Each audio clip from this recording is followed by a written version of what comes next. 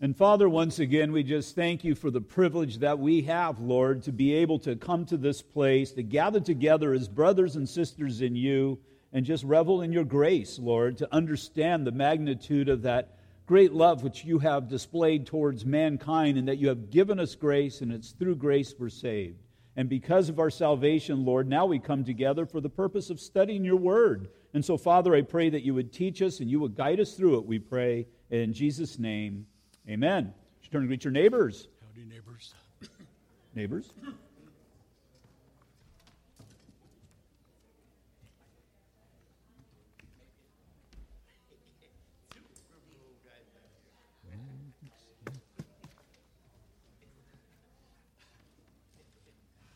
Sir?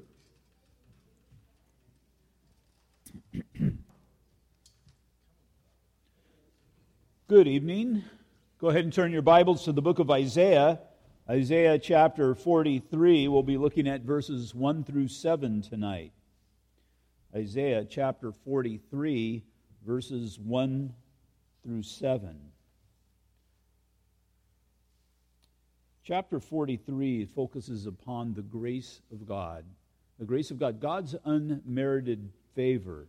It's because of the great love with which God has for us that He has given us His great grace, and it's that grace that we need to grasp onto. We need to grasp on and understand that I did not come into the kingdom of heaven based upon who I am.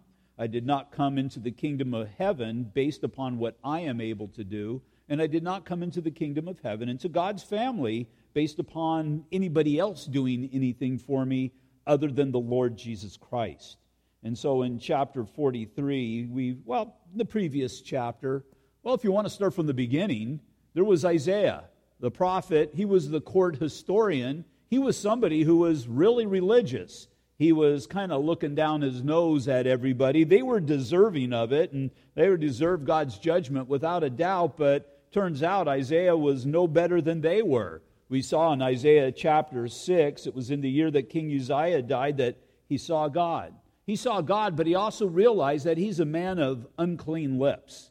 And we have to realize that, especially when speaking the hard things to people. The only reason that my lips have been clean is because they have been made pure by the grace of God.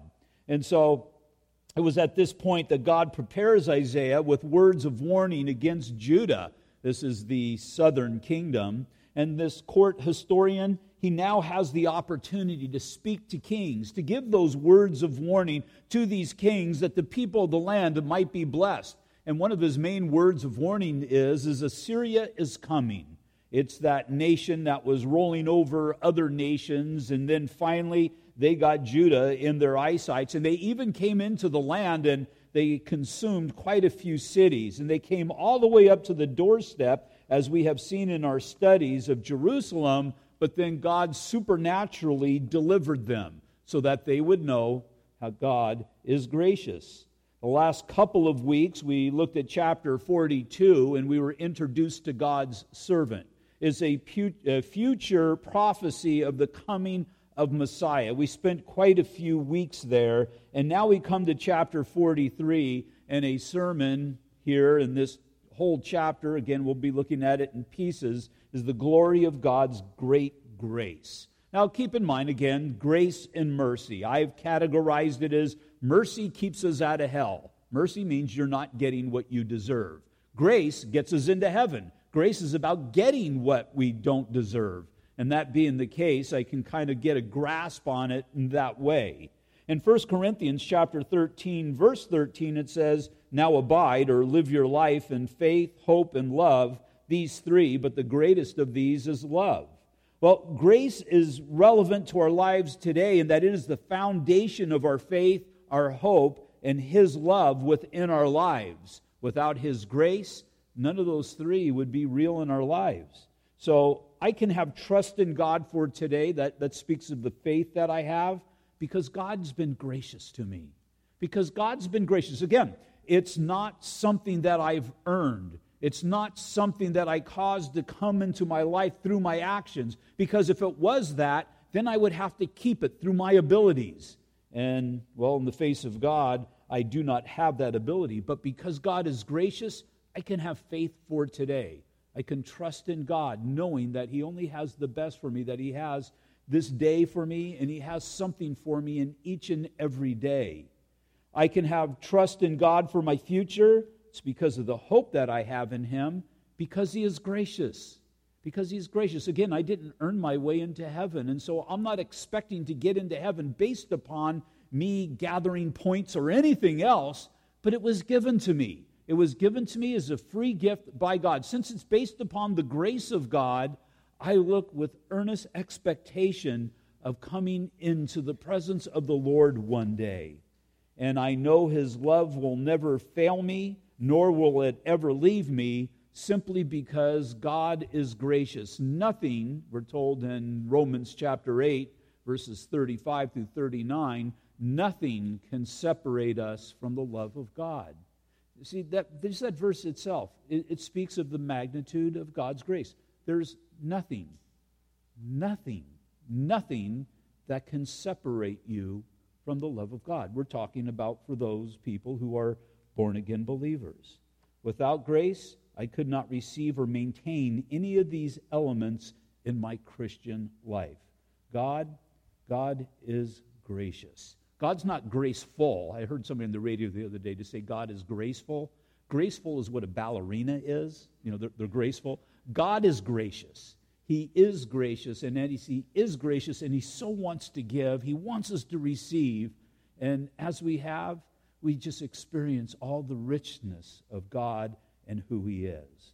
And so we're going to look at what God has given us through His grace. And the first thing that we're going to see is that it removes our fear. Verse 1, "But now thus says the Lord, who created you, O Jacob, and He who formed you, O Israel, fear not, for I have redeemed you. I have called you by your name. You are mine."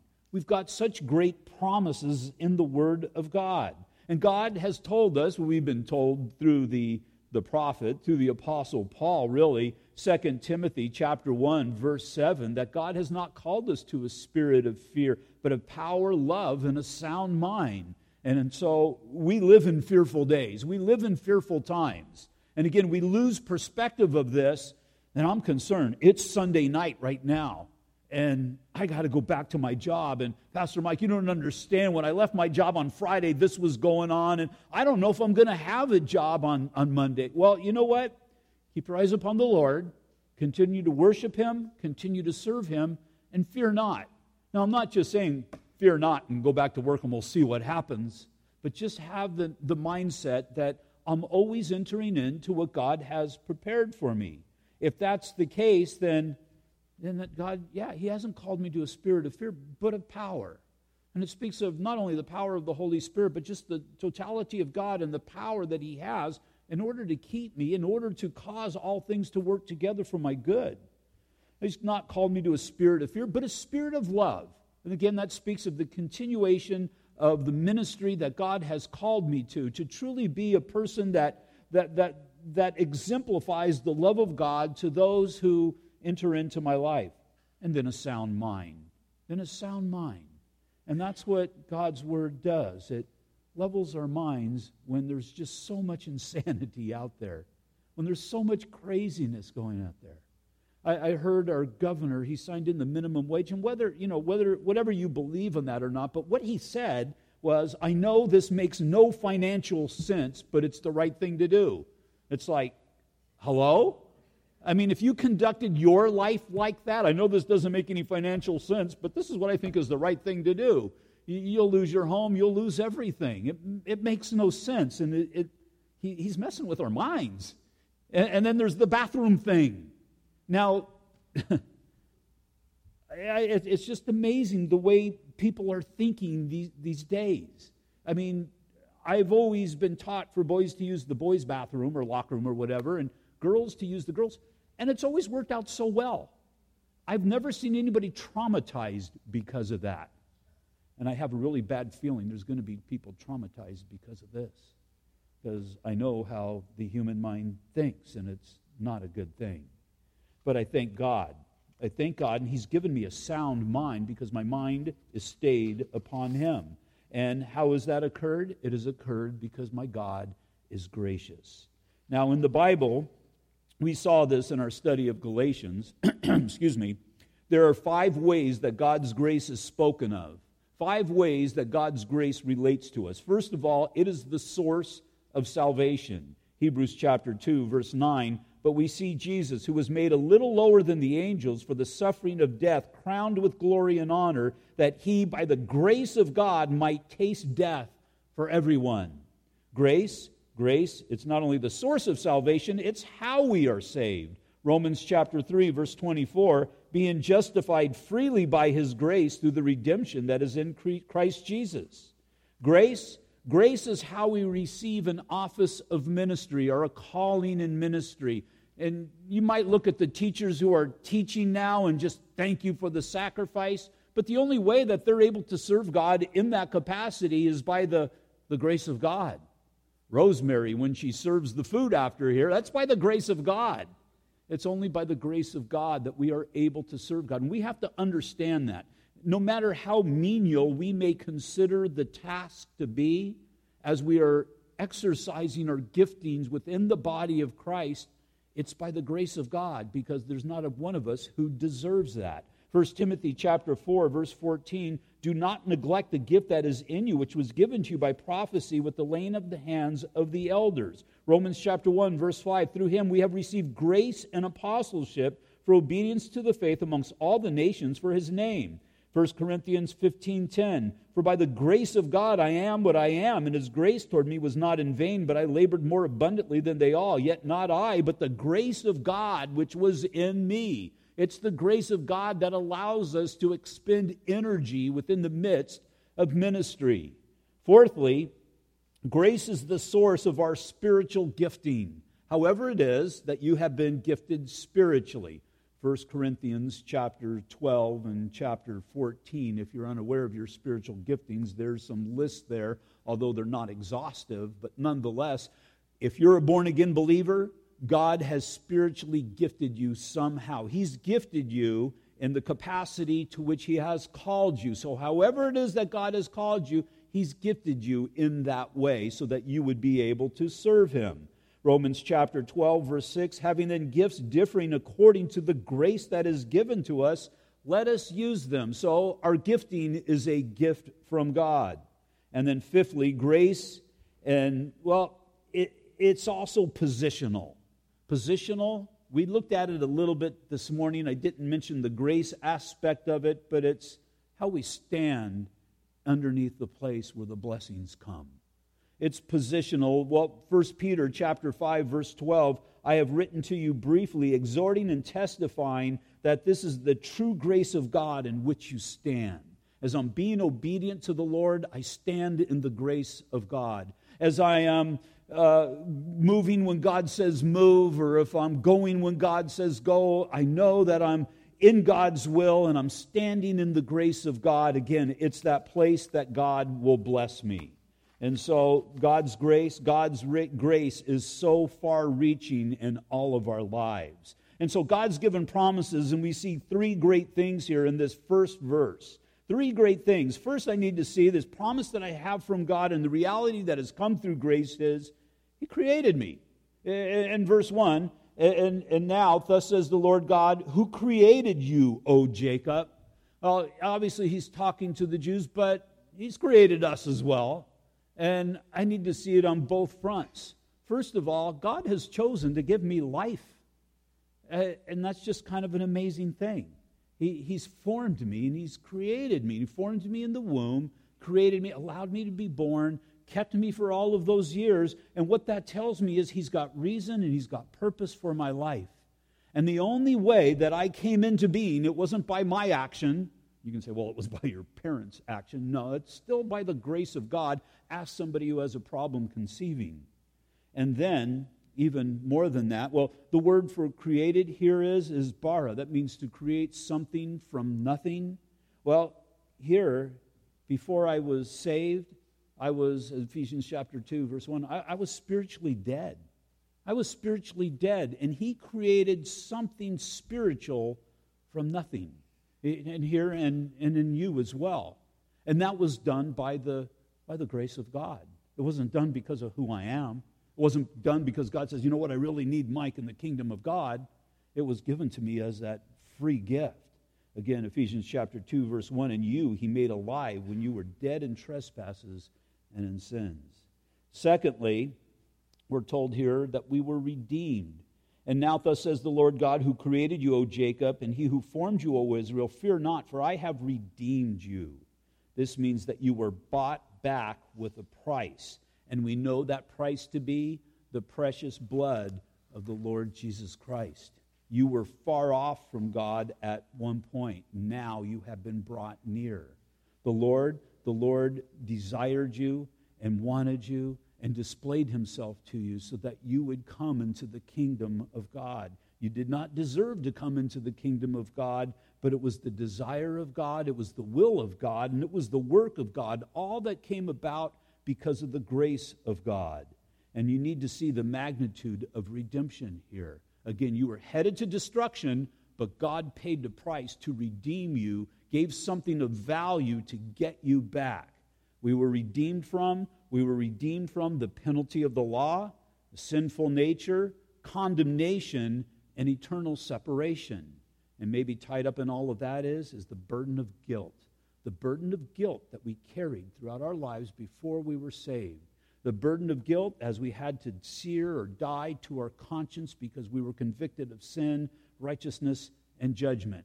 Problem is, most of us get pretty good. Most unbelievers get pretty good in searing themselves off and putting that knowledge of being a sinner, of righteousness, the existence of God, and the judgment that is to come apart from them. But the guilt always is there, and it always gnaws. But because of the grace of God, we've been set free from that. Look what you were redeemed to. You were redeemed to eternal life. Sanctification, that means you were separated from the rest of the world because you are now God's. Justification, God chooses to look upon you just as if you have never sinned. Forgiveness, that's a supernatural forgiveness. God, through his power and his ability, and think of the magnitude of that, has chosen to forgive you. Glorification, we're going to have that new body. We don't know what it's going to be, but we are going to have that new body and that new existence in the presence of God. And because of the grace of God, we have access to God.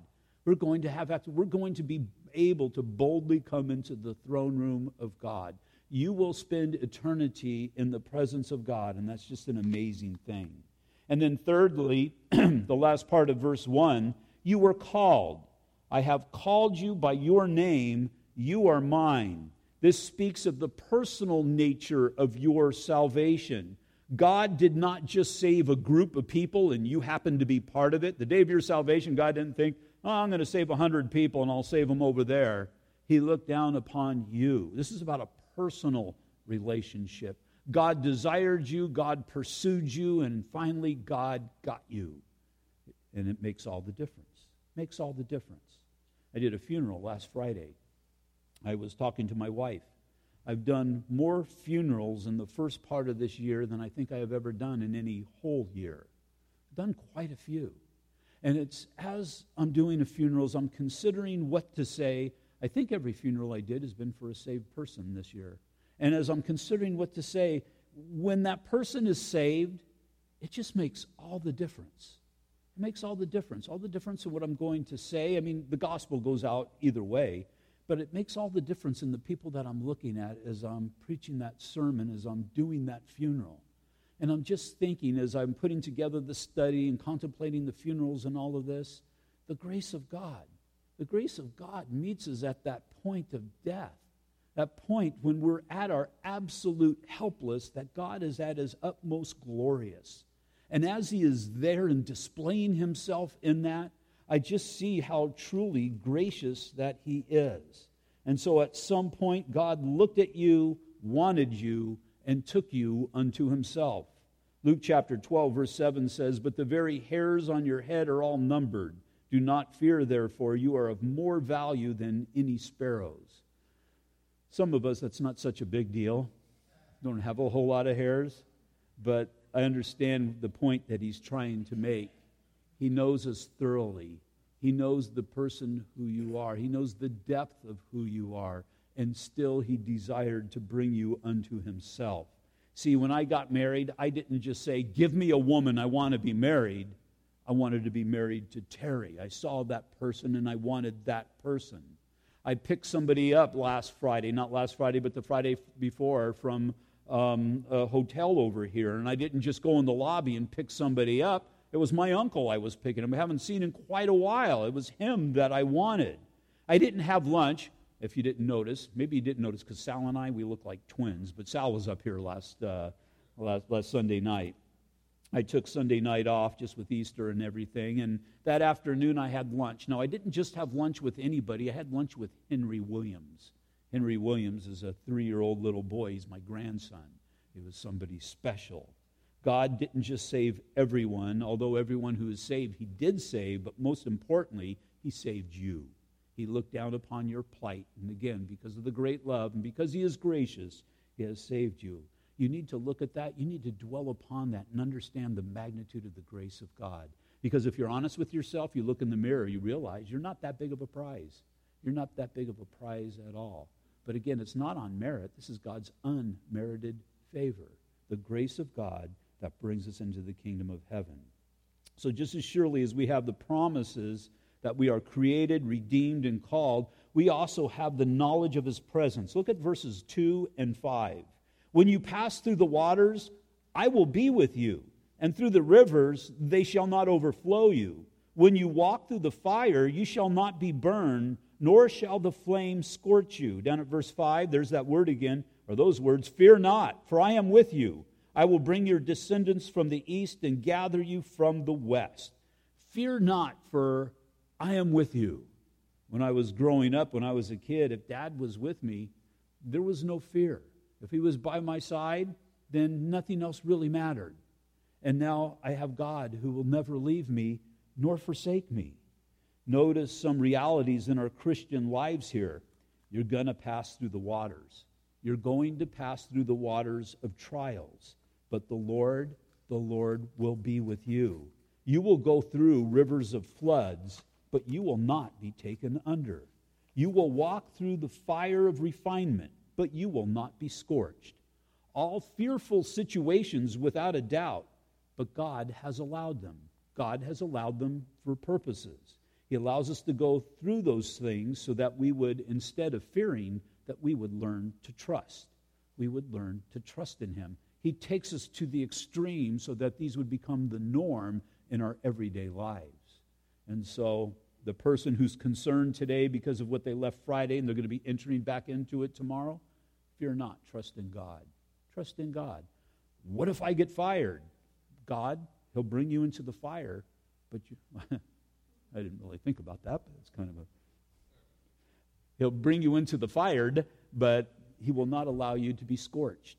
And it's true. He walks through, though I walk through the valley of the shadow of death. He understands that this is just a shadow, and God is with him as he goes through the valley. The psalmist does. And it's the same thing with us. Whatever it is that we're facing, whatever it is that we've been dreading, fear not.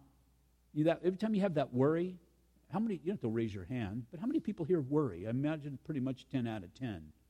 But every time you get that feeling of worry, use it as a motivation to prayer, and you'll see God start to change things. Because again, there's going to be, because we understand our limitations, and so there's going to be those thoughts of worry that enter in. Christian maturity, part of Christian maturity, is causing that worry level to be decreased. But it's always going to be there to a degree. We're still people of the flesh. Every time you feel that feeling going towards worry, use that as a motivation to prayer. And you'll see God start to increase in your life. And you'll see the magnitude of that which you're facing. It's still going to be difficult, without a doubt, but you'll see that reducing. Because my God is meeting me in the midst of that. And as I understand he's meeting me in the midst of that, then if God's for you, who can be against you? Again, the answer to a question in the Bible 90% of the time is to the negative, so the implied answer, if God is for you, then nobody can be against you. And so people will come up against you, but they will not be able to stand against you. And it's interesting, Jesus included this when he was given his Great Commission in Matthew chapter 28, verses 19 through 20. He says, Go, therefore. Since all authority has been given to me, he says, go, therefore, and make disciples of all the nations, baptizing them in the name of the Father, the Son, and the Holy Spirit, and teaching them to observe all things that I have commanded you. And lo, I am with you always, even to the end of the age. And I pointed out the other night, even to the end of the age, that little portion there, that's you. That includes you, because he's speaking of even to the end of the church age. And so that tells me that I am to go make disciples, I am to baptize, I am to teach. But in the midst of all of that, as I'm doing that, as I'm seeking first the kingdom of heaven, he's with me. He's with me, even to the end of the age. If I go, he'll be there. God is in the going. God is not in the staying stagnant. God is always in the going and the moving. I'm not telling you need to leave here, but it's about just being active in my Christian life. Go might be just going into the next room and giving your kids a devotion. Go might be going next door, might be going down the street, might be going in the jungles of South America somewhere. I don't know.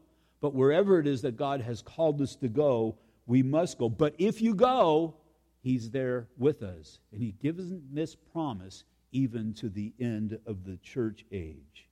Next, we see how precious his love is towards us, verses 3 through 4. For I am the Lord your God, the Holy One of Israel, your Savior. I gave Egypt for your ransom, Ethiopia and Seba in your place. Since you were precious in my sight, you have been honored, and I have loved you. Therefore, I will give men for you and people for your life. We've been honored. How have we been honored? We've been honored as God's precious people. And, well, we've been honored in the sight of God, but I think the honor that God has placed upon us is displayed by him placing his name upon us. We are God's people, and if you will, we're Christians. Christ has placed his name upon us.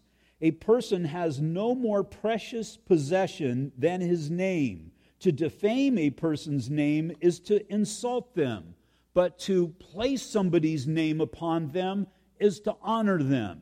Now, my wife, on the day that we were married, she did honor me by receiving my name, but I also gave her my name, and really that's the beauty of marriage. It's the two becoming one. And as we did that, we truly have become one throughout the ages, one in the face of our children, because that was one of the major trials that we all have, one as we face society and jobs and so on and so forth, one in the midst of ministry, and again, I'm not speaking in the capacity of pastor, but just simply believer, and one in all things and for all time. Proverbs 10 verse 7 says, the memory of a righteous person is blessed, but the name of the wicked will rot. Well, far be it that I would take the name of God in vain, that because God has placed his name upon me, that as he has honored me that way, in turn, I would honor him by conducting my life in a way that glorifies him. To forget that you are a Christian and act that you are a heathen is to give disrespect and to dishonor our God. He has honored us by loving us. It was the most public ways of display that he could possibly do as he hung upon the cross. And as he's done that, and as he continues to move in my life, I want to move in the ministry that he has called me. I want to give back because he's given to me. Now, I can never give back in the magnitude that he has given me, but I want to express his love because he has called me his and placed that name, his name, which is above all names, upon me. Secondly, he has honored us by giving for us. Let me back up a little bit. He has honored us by loving us. How does he love us? It's the greatest display of love that has ever been displayed. We just celebrated it on Resurrection Day. It was really Good Friday, but it was the love upon the cross. That love upon the cross as he gave himself for us as we were still sinners. Since you were precious in my sight, you have been honored, and I have loved you. And so anytime you forget about the love of God, anytime you feel sorry for yourself or overwhelmed, just consider the cross. Consider the cross. Yet while you were still sinners, Christ died for the ungodly. And as I was dead in my sins and my trespasses, The grace of God, displayed by the love of God through the cross, came to my life in such a way that it was undeniable and changed it and altered it. And it did the same thing with you, because it's the only way that man gets into the kingdom of heaven. 1 John chapter 4, verse 16, and we have known and believed the love of God has for us. God is love, and he who abides in love abides in God, and God in him. And then he has honored us by giving for us. Again, verse 4, since you were precious in my sight, you have been honored, and I have loved you. Therefore, I will give men for you and people for your life. Back then, the men given were those who took their places as slaves in Egypt and those who were expelled from the land. We know that for us, it was not so much men, but a man. It was the Lord Jesus Christ that he gave. For God so loved the world that he gave. He gave his only begotten Son, that whoever would believe on him would not perish, but have everlasting life. Again, you have the love of God. The love of God, when it's in the New Testament, is always married to Jesus Christ and his death upon the cross. And since we're talking about grace, you can't leave Christ or the cross out of the equation. So our fear has been removed because of the knowledge of his promises, his presence, his precious love, and verses 5 through 6, his plan. Fear not, for I am with you. I will bring your descendants from the east and gather you from the west. I will say to the north, give them up, and to the south, do not keep them back. Bring my sons from afar and my daughters from the ends of the earth. I didn't go into a lot of depth this morning, but it's exactly what I was talking about Israel. If you want to see God's promises and the fulfillment of God's promises, look at Israel. Understand the promises that he has directed towards you, but those times when you feel like fearing, look at the promises that God has worked out in nation Israel, because this is how God relates to his people. He has not given up on Israel. He has a great love for Israel, and he continues to pursue them. But we see the promises, again, with Israel as this example, we see these promises being played out even today. If you have eyes for Israel, you will be able to maintain your trust and your hope in God. And so there was that glorious joining together of history and his story. I was watching a documentary not too long ago on World War II, and I was just simply reminded, and a lot of the first part of this documentary was Hitler's persecution of the Jews that started in 1933. The war for us didn't start until, what was it, 41 or 40? 41, I think it was. But the war in Europe started so much earlier, and the persecution of the Jews started even earlier than that. And so 1933, the Nazi Party comes into existence. Part of the plan for their quest for racial and social purity is the extermination of the Jews. Hitler made a big mistake there. He made a huge mistake there, because he who touches Israel touches the apple of his eye. Now, keep in mind what that means, the apple of your eye. It's not that, Israel is so cute, they're just the apple of my eye. The apple of your eye is your pupil. And what he's saying basically is, he who touches Israel is poking me in the eye. And so what has happened was, Hitler was poking, if you will, God in the eye. You look at it from that perspective, it's not going to turn out well. But for a period of time, you can wonder, what in the world's going on? Because from 1933 to 1945, there was over 5 million Jews who were killed in most inhumane way. And you can ask, how could God allow this to happen?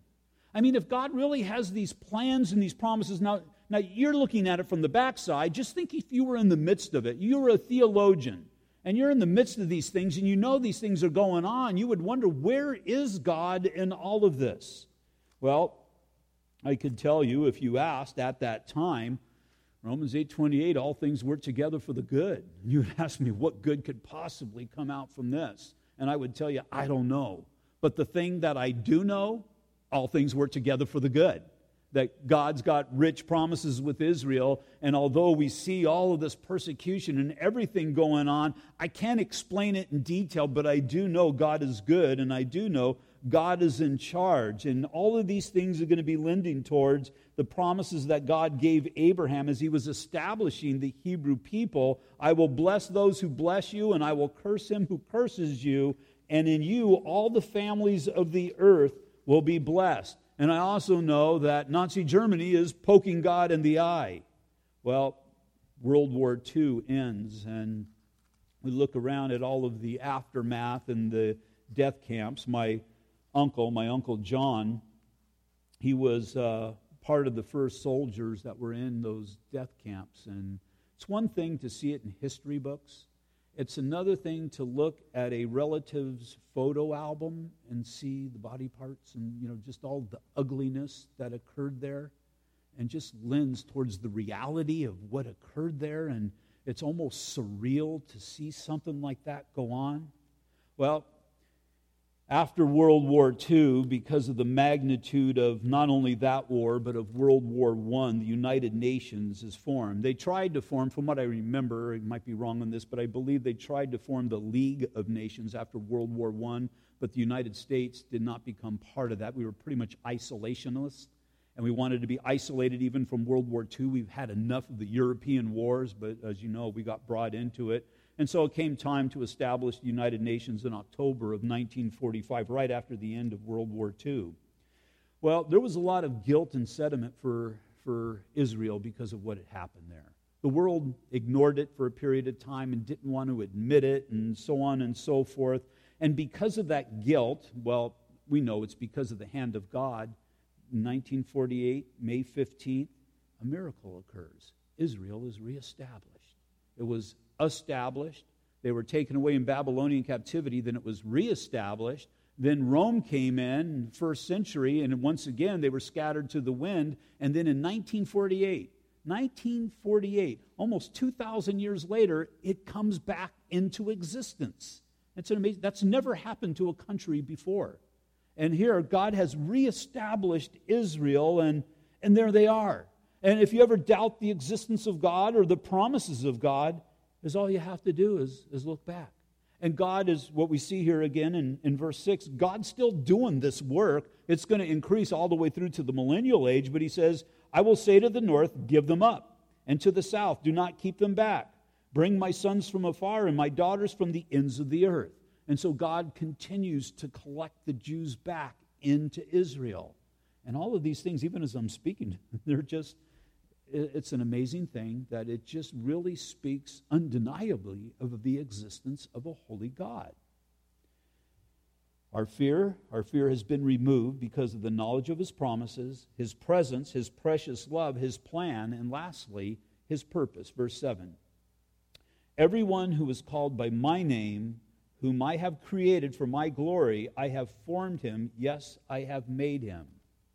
This is the reason for God's grace. What is the reason for God's grace? If you would look at God's grace and just examine it, study it, go to the Scriptures and consider it, consider you, consider me, why would God be gracious whatsoever? You kind of wonder, what's in it for him? Well, I don't know all that's in it for him, but I do know that the Bible tells us that it's for his glory. It's so that God would be glorified. And I don't even really understand how God's glorified through me, because in actuality, we're all nothing. But it means something to God. It means something to him. You're glorifying God, your existence, your salvation, it means something to God. You need to hold it dear within your heart because God holds it dear in his heart. Ephesians chapter 1, verses 5 through 6, having predestined us to adoption as his sons by Jesus Christ to himself, according to the good pleasure of his will, to the praise of the glory of his grace, by which he made us accepted in the beloved.